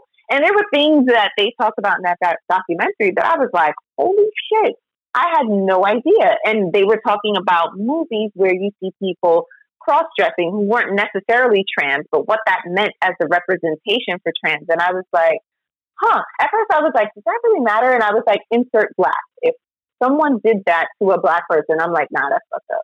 Okay, so I get it now. So it's like, you might not fully understand, but again, it's putting yourself into the shoes of someone to understand. And people are like, I would not have ever known that. Like, I went to school with someone who was trans, and I had no idea. Like, I just thought that she was a major tomboy. Because again, I went to an all-girls school, and we came back for reunion one year, and they said, they were talking about this person, and I knew who it was. And then on the stage walks a man, and I was like, but we didn't have men at school at that time. And it was like, oh, they transitioned. And it was like, okay, moving right along. It wasn't this whole like big to do. It wasn't like crazy. It was just being able to open your mind and say, I understand. I get it. And even if you don't agree, I understand. I get it. Right. And like you said earlier in the episode, it's okay if you disagree on things. It doesn't mean you hate the person or you don't want to like, oh, you don't agree with me, so we have nothing in common anymore. But right. I will say this. I'm starting to have this thought of, okay, come November, do I have to have a plan for how I'm going to deal with the people in my life who I know who willingly vote for Donald Trump, even though we've experienced 4 years of chaos? So I'm on the fence with, yeah, I understand how important it is to maintain relationships and to converse, but I'm having a hard time, and I'm being completely honest. I'm having a hard time, and I've been talking to my husband about this. I'm going to talk to my therapist about it today on the call we have. But I'm having a hard time thinking, okay, come November 4th, if people voted for him and he wins that I know, how am I going to move forward with that relationship after having 4 years of this chaos? Am I going to want to? Am I going to look at them differently? And am I a hypocrite if they voted for him, but he loses, but I still am friends with them or I still maintain a relationship with them? So I have a lot of puzzle pieces that I have to put together for me. And it might not, a lot of people might not be thinking about that, but it's something that popped in my head. And I was like, well, what am I going to do? Because in 2016, I gave lots of people a pass because he said outrageous things before he was president. And I was like, yeah, but he hasn't been president, even though I disliked him from day one. I was like, yeah, but he hasn't been president yet. He's probably just talking to him, just talking. Because, a lot of times they just say shit. They throw it at the wall to see what sticks. I'm like, right. But now we've lived through almost 4 years of this bullshit. So how am I going to look at these people that I know in my life who think, yeah, I voted for him in 2016. Yeah, I've watched the country burn and 170,000 people died because he called the pandemic a hoax, but I'm still going to vote for him. And I'm thinking more about, well, how am I going to deal with you? Because that is a big problem that I'm having right now. So it's definitely something that is on my mind a lot as we inch closer and closer to the election. Oh, you got a call. Tell them it's not as important as this one. Sorry. No, it's okay. It happens. But that's a great transition over. I'll wait a second. Okay. So it's a good transition because you are a publicist, you're an educator, you teach college students about ethics and how important it is. You're a writer, and you published an article about ethics. And I want to read something to you that I highlighted in your article. And it says, one of my past clients asked me to intentionally lie to a reporter. And when I refused, he lied to his business partner and blamed the resulting bad publicity on me. Can you explain that to me? Yes. So I was tasked with representing a company. It was a software company. And the CEO, there were two, it was co-CEOs. And the CEO who asked me to lie was a newly elected CEO, and the one who he wanted me to lie to was the CEO and founder. So the guy started the company. He wasn't as polished as this individual, and he thought that he had certain beliefs that he wanted pushed to the forefront. And for all intents and purposes, the founder was very passionate, but the way in which he brought across certain information was not how business journalists and business media and, potential investors would accept that type of information. So I got an exclusive for them with with Crain's New York Business, and the reporter at Crain's was asking some questions, and there was going to be a transition from there being two CEOs to there just being one, the new CEO. And the founder would still obviously be the founder, but I think he was going to be like the chief creative officer or something like that. So he was going to take less of a running the day-to-day of the company type role and more of a creative operational role.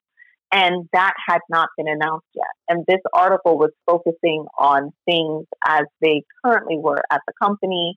And something so small as he gave him his business card. And I looked at the business card and I said, these are the new business cards. Can I have the old one? And he said, I already threw them away or recycled them or whatever. And I was like, okay. So I opted not to give the reporter the business card. Somehow, the reporter doubled back for something and he gave him the business card anyway. So the reporter was like, I didn't get your card. So he gave him the card. So then the reporter also got the business card from the founder because they were both interviewed. And he goes back to his office. He starts to write the article, and then he calls me on the phone and he says, help me out with something because I have business cards from both co-CEOs, but one says CEO and the other says co-CEO and founder. And he's like, what's going on? And I said, they're both co-CEOs. They're running the company together. One focuses on this, the other focuses on that. And he goes, okay, great. And he said, I did have a few follow-up questions we'll call him Ted, for Ted. And I said, great. So Ted is talking to him and he's saying some stuff. And because of who I am as a publicist, I always sit in on interviews because I flag things and shut it down if it's not how it's supposed to be or not the position that we want taken. And B, I listen intently to take notes to make sure that I get additional talking points. And C, I try to follow up with the reporter to make sure that they have everything that they need. So Ted says something that I'm like, oh, that's not right. But he's talking so fast, the reporter didn't pick up on it. So I let it go. The reporter calls me back again a couple hours later, and he's like, I just want to fact check a couple of things. So we start going through the fact checking process. And for those of you who are not publicists or in the biz, fact checking just means if there are certain assertions that were made, he's checking with me to make sure that it's all true and accurate. And I say, no, that's not true. And for some reason, Ted happened to be walking by and he heard me and he knew what I was talking about. And he tapped me on the shoulder and asked me to come in, like wrote on a paper, come to my office when you're done. That goes off and I tell him what was happening. He's like, okay, the board of directors is in. Ted and we'll call this other guy Sam. Ted and Sam are in talking to the board, and Ted says, oh, sorry, I'm conflating something. Article is finished. It gets printed. It lists Ted as the CEO and president of the company, and it just lists Sam as the founder. So they're talking about this article and how great it is in the board meeting. Sam says to Ted, how come it doesn't list me as co-CEO? And he goes, I have no idea. Rael must have told them before it was time for us to make that announcement that we were bifurcating our responsibilities. And then Ted comes out of the meeting. He pulls me into his office and he goes, this just happened.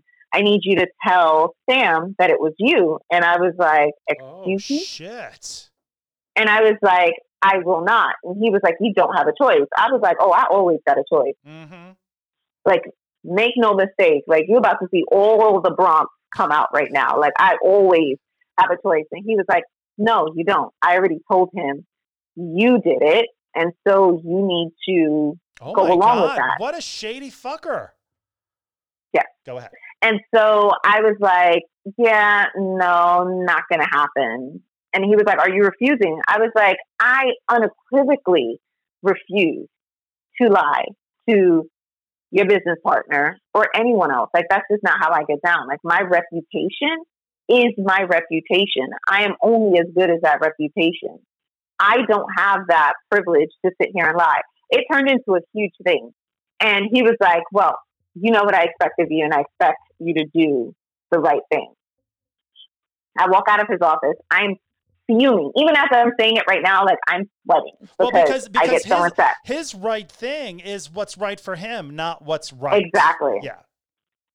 So cut to a couple hours later, Sam comes. Sam's assistant IMs me, and she's like, oh, Sam wants to have a chat with you. So I'm like, sure. She books a conference room, and I was like, oh my God, this is like really serious. So I was like, oh crap.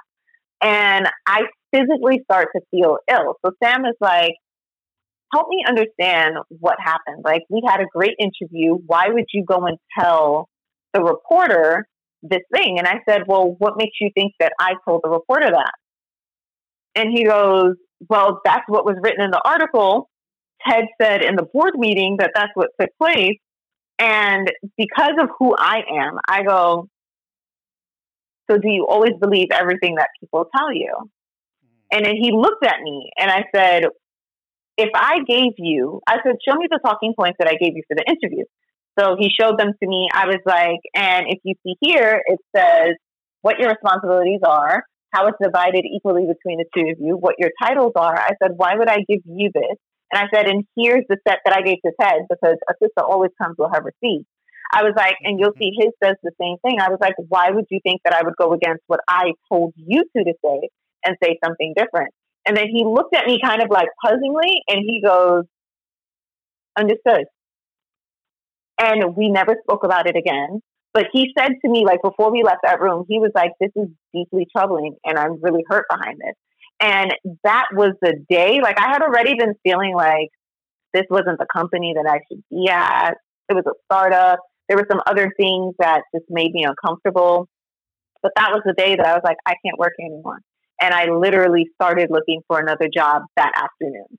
And I did not stop until I think I sent from my desk, mind you, I sent out about 10 resumes to potential opportunities. And it took me about 2 months from that point to actually transition into a new role because I was like, this is bullshit. I am not going to. I was like, first of all, Rael is the individual. I don't lie. I can't lie. And anyone who knows me will tell you, even if it's going to hurt your feelings or you're not going to like what I'm going to tell you, you're always going to get the truth from me. People always come to me for the truth. Secondly, as a publicist, people already think that we are hacks and we make shit up and all of that. So I'm like, as a publicist, I try to live my life and be as professional as possible with as much integrity as possible. Yes, there are certain facts that we will massage into the direction that we want it to go, focus on the things that we want you to focus on. But I'm always honest and truthful. And I was like, I'll be damned if this little startup right here tries to take me out with some nonsense over somebody wanting to be in charge and beat on his chest and make somebody else feel bad. I was like, not today. And I will not be the tool that you use to do that. And so it just really left me feeling like crap.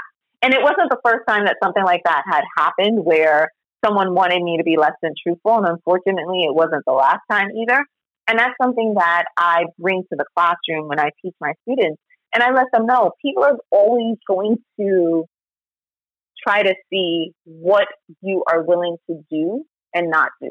And specifically when you are young and just starting out in whatever business you're in. I was like, even in your own relationships, like there's a common meme that says, you teach people how to treat you. If you let people see that you're willing to do anything regardless of the outcome, they know how far they can push you. If you let people see that the truth is a suggestion, they know what you will and won't do. But if you let people see that you're a person who lives and leads your life with integrity, then that's something they can never take away from you. And you're going to hit some walls. I was like, fortunately enough for me, early in my career when stuff happened, I was able to walk away if I didn't like the way someone did something or if a situation made me uncomfortable. Sometimes I didn't have that luxury and I stuck around longer than I should, but I always was true to myself. And sometimes I was like, F this, and I just walked out the door. And you have to decide what that line is for you. And that's what I teach my students. That's what I teach my daughter. And sometimes doing the right thing is not always the easy thing. And when you're working in like on a small scale like this, it may seem like nothing. But when you look at people who are in very high visibility roles, like, for example, the colonel or the whistleblower who came out and said, you know, President Trump is having inappropriate conversations with Russia, like that's something that a lot of people, probably on a small scale, would have liked that person to keep quiet. Like whistleblowers for like Philip Morris and other companies, like they are maligned because people try at all costs to keep a lid on things that they don't want coming out. And you have to decide, how far are you willing to go? Are you willing to die on this sword? Because I can guarantee you, if the shoe was on the other foot, your ass would be on the other side of that door faster than you can say, but. Because nobody wants to hear it. As long as you're not pushing their agenda, nobody wants to hear it. But you have to decide for yourself, how are you going to live your life ethically and morally and truthfully, and then act accordingly. And it's not always the easy thing. Sometimes it's easy to not say anything. Sometimes it's easy to pretend that it didn't exist. And sometimes it's easy to do that small lie. But small lies turn into big ass favors that will land you in jail or worse. And that's how I teach my students. And that's how I teach my daughter. Sometimes it means you're going to lose a friend. Sometimes it means you're going to lose that job. You're going to be broke. You're going to be eating tuna fish and cup of noodles. But just understand that that will land you in a place that's much better. And it might not be quick, but in the long run, you will feel better about it. Unless you're just a cold, heartless person who really doesn't give a shit. And then, you know, you'll do whatever you have to do regardless. Do you think there's a level of low self-esteem or confidence that also comes with that. Because, when I worked for the airline, when I was a flight attendant supervisor, I was asked to do things that I didn't think was right. Mhm. And, the airline that you and I worked for, they like to talk about integrity when they lack it a lot. Mhm. And I just remember always saying, no, I'm not going to lie about that. No, I'm going to tell the truth. I'm going to tell the truth. But I worked with people who would go along with the lie, or they would say, okay, yeah, I'll say, what do you want me to say? And I would look at that person and I would compare the person to me, and I would think, well, maybe they have low self-esteem. Maybe their integrity isn't as important to them as it is to me. What do you recommend to somebody who is in a situation where their boss wants them to be unethical or basically lie, and Mhm. they want to maintain their job, but I can't go along with this bullshit? And this is what I did in the situation that happened at the company after the software company I was just talking about. What I did was I called it out and I said, I'm not going to do this.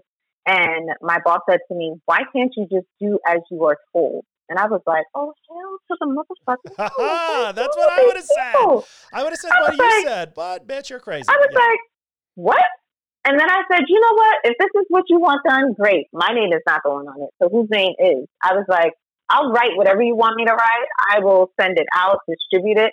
My name is not going on this. And I was like, and I would like that to be written for posterity. Let us document this. That's the advice that I would give. Say your piece. And if you know that you don't have the opportunity to walk away because of your financial situation, I knock nobody for that, because there's been plenty of times where I did not have that flexibility and you have to sit there and eat crow. But say your piece, document it. And even if no one else sees it, document it in a way that if it blows back on you, you have the ability to say, here's where the request came in. This is how I refuted it, and I was told to do it anyway, and I really did not have a choice. And so I did it. But document it and make sure you get right with yourself and figure out what you do next to be able to come back from that. Because I know for me, I feel immense guilt. Mm-hmm. I always say I have Irish Catholic guilt, even though I am neither. But I always feel immense amounts of guilt whenever I have to do something that I know is not right, or if I didn't speak up when I saw something happening. And there's been plenty of times that my mouth has written checks that my ass could not cash.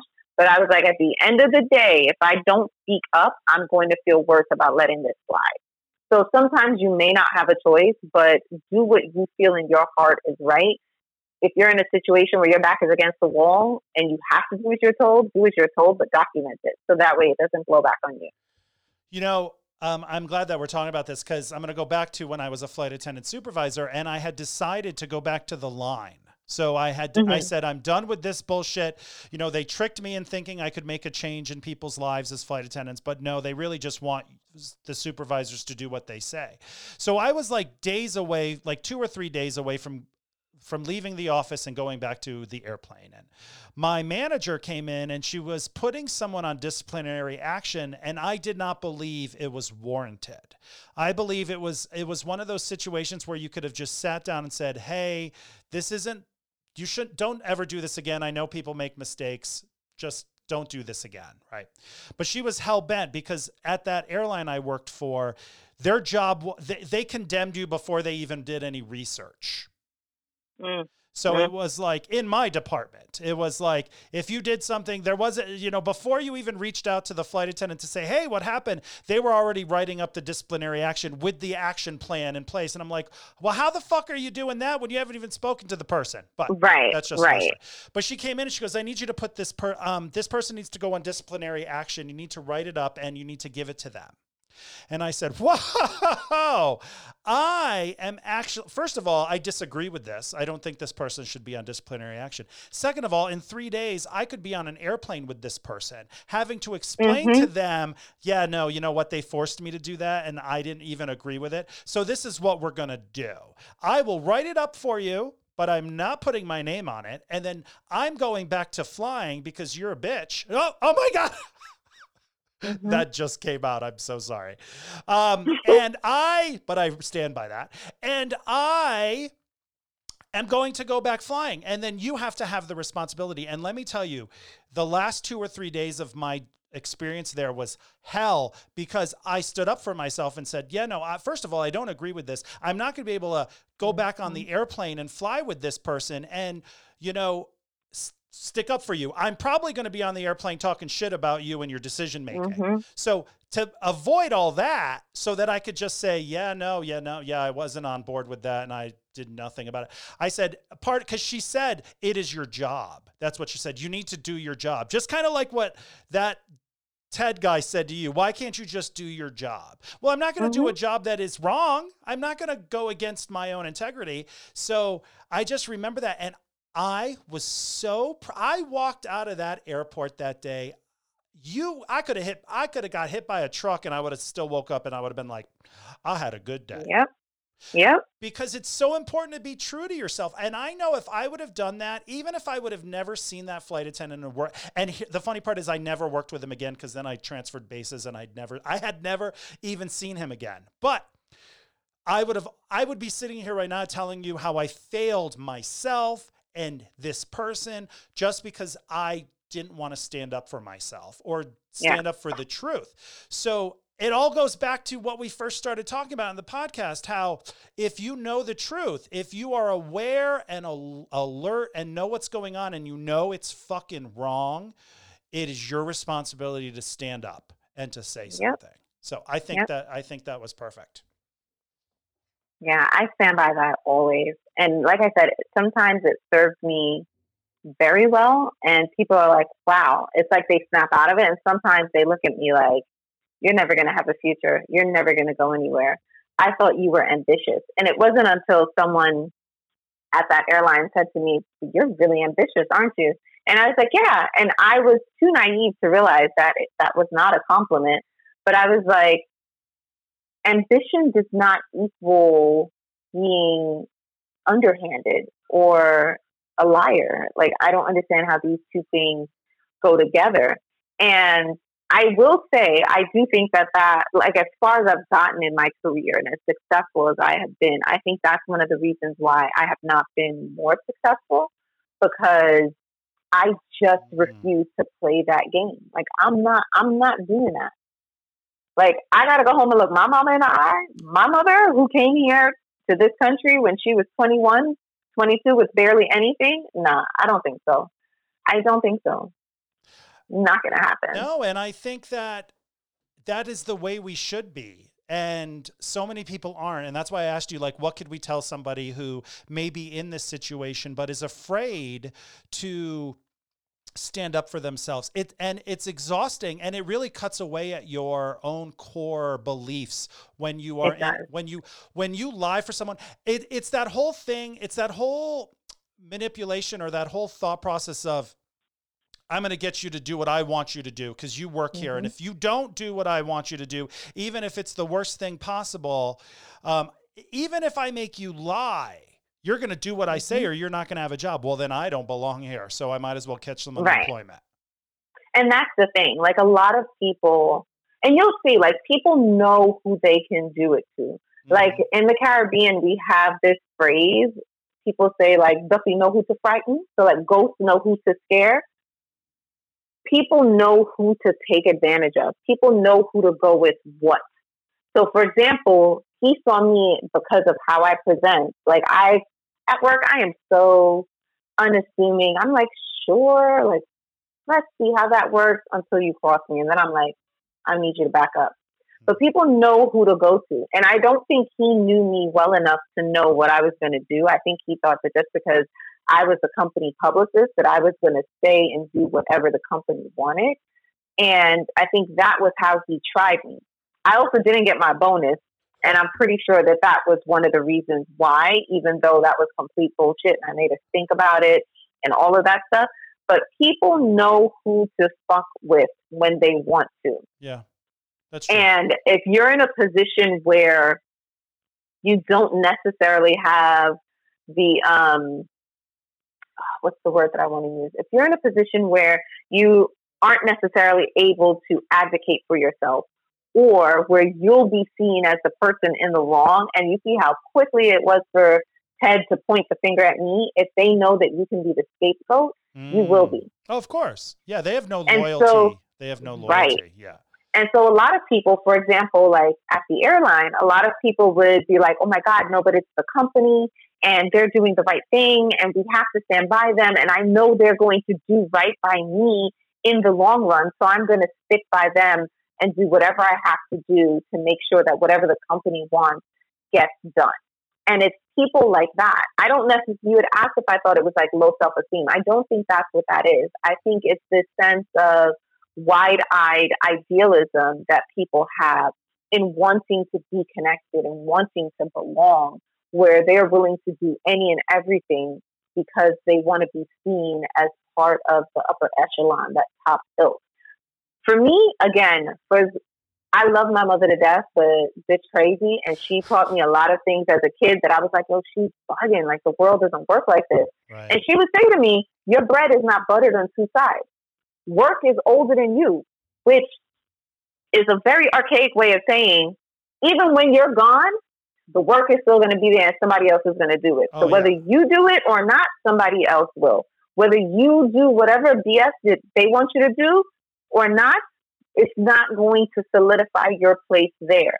Because the minute they find that you're not doing what they want, you're not exacting their will, you become replaceable. So all that shit that you did and you sold your soul, for what? For nothing. There's no loyalty. What? One of the things I learned from my coworker Dee was people would all freak out. Oh my God. And she would always say to me, Joe, I just want you to remember one thing. The airplanes will fly. They will, whatever happens, they are going to get that airplane in the sky. We are not that important. Yep. And before we sign off here, I wanted to say one more thing about Ted. His experiences with publicists in the past were probably ones that would just roll over and do whatever he said, or just any of his employees. Your job is to do what I say, and that's it. And lots of people, I think I would guess that most people would be like falling in line. Okay, I need this job. I don't want to cause any problems. It takes a very brave person to be like, no, I'm not doing that. So thanks for being brave and making change and educating. I try. And educating people on ethics and how important it is to do the right thing. And listen, I'm no saint. I've done a lot of shitty things and I've said a lot of shitty things, but at the end of the day, I believe inside I'm a good person, and I think that's important. Yeah, that's all that we can do at the end of the day. I'm already feeling guilty that I called my old manager a bitch. I should have said something else because, when you say that, here's the thing. I call my cats, when my cat throws up, I'm like, this bitch.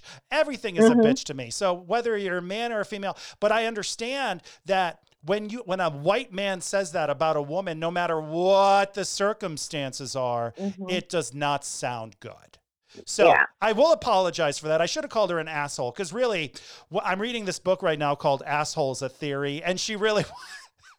She fits that bill. She was really an asshole. Like you're reading through like boss assholes, and I'm like, she must have read this book before she took the job. Right? Like check. Yes. Noted. Well, Riel, thank you for coming on the show. There's so much that we didn't even get to talk about, so I want to invite you to come back on one day because, of course, because this 2 hours went by so fast and it was just so wonderful. So thank you for being Riel. Oh, that's so cute. I appreciate it, and I really appreciate it. So will you come back on one day again soon, and we can continue our conversation? All right, thank you so much. Please be safe and continue being an amazing, amazing human being. Thank you, Joe. Love you. Love you too, hon. Anytime. It's been a pleasure. Take care. Talk soon. All right. Ladies and gentlemen, if you enjoyed this week's episode of Grounded with Flight Attendant Joe, please subscribe to the podcast. You'll get alerts when new episodes air.